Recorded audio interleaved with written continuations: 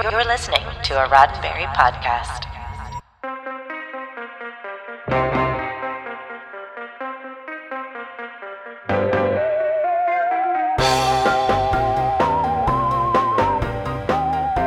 Adapting a book into a film, particularly a much-loved and well-known book, is not an easy task. How much of the book stays in the script? How much can the script deviate from the book and still tell the same story?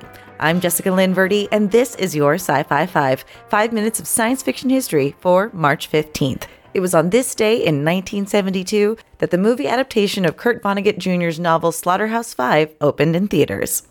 The first thing to keep in mind about this movie is that Vonnegut himself loved it. He called it a flawless adaptation. Even though it shortens, skips, and otherwise simplifies elements of the novel, the author of Slaughterhouse 5 made it clear that he had no notes for the filmmakers. He felt screenwriter Stephen Geller and director George Roy Hill did a great job of capturing his story on film. The film also won the Hugo Award and the Saturn Award. The film tells, in fairly broad strokes, most of the same story as the novel. A man named Billy Pilgrim has become unstuck in time, reliving moments of his life in seemingly random order without rhyme or reason. He flashes back to the horrors he witnessed as a young American POW sent to Dresden in World War II, just before the Allied bombing of the city. He flashes forward to his post-war life, going through the motions at his job and in his marriage, until he's injured in a plane crash, and even that life begins to fall apart. He flashes forward to a future that ends violently, and he finds himself in a dome on the planet Tralfamador, under the watchful, and more than a little voyeuristic, eye of benevolent aliens whose advice to Billy is as follows. A pleasant way to spend eternity is to ignore the bad times and concentrate on the good. But where does Slaughterhouse 5 fit in that spectrum of different ways to adapt literature to the big screen? On this day in 1985, yes, 1985, the first ever .com domain name on the internet was registered.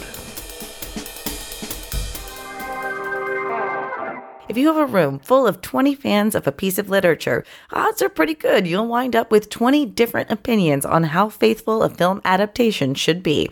Slaughterhouse 5 as a movie doesn't hold the viewer's hand. It almost seems like a movie that assumes the viewer has read the novel and is rewarding them with dramatizations of key scenes from the book. The cast is convincing enough. In his first film role, Michael Sachs as Billy Pilgrim earned a Golden Globe nomination for Best Male Newcomer. But even the film's best effort to depict the aftermath of the bombing of Dresden can't come close to Vonnegut's written descriptions of the experience. The novel is partially autobiographical. Vonnegut himself was a POW being held in Dresden during the bombing, and took over 2 decades to finish writing about his experiences, transferring them to the fictional character of Billy Pilgrim. The book also has a very morbid sense of humor that is largely absent from the movie.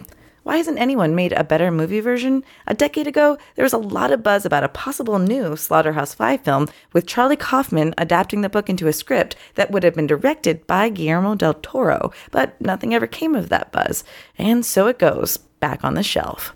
It's not hard to come away feeling like the time would be better spent just rereading the book. Reread it while you can, however. The American Library Association ranks Slaughterhouse 5 as one of the most frequently banned books in the country. And it's a pretty good company on that list. It's right up there with 1984, A Clockwork Orange, Brave New World, The Handmaid's Tale, and believe it or not, books from the Harry Potter, Hunger Games, and even the Goosebumps series.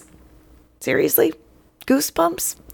The horrors witnessed by Billy Pilgrim in Slaughterhouse 5 should never be experienced again by anyone. The novel serves as a cautionary tale about those experiences, and the movie, as much as Vonnegut may have liked it, might just be its own cautionary tale of sorts. It's not a terrible movie, but it's best if you watch it after reacquainting yourself with the source material so you can appreciate the chaos unfolding on film. This has been 5 minutes of science fiction history, your daily Sci-Fi 5 for March 15th. Sci-Fi 5 is produced by Roddenberry Entertainment.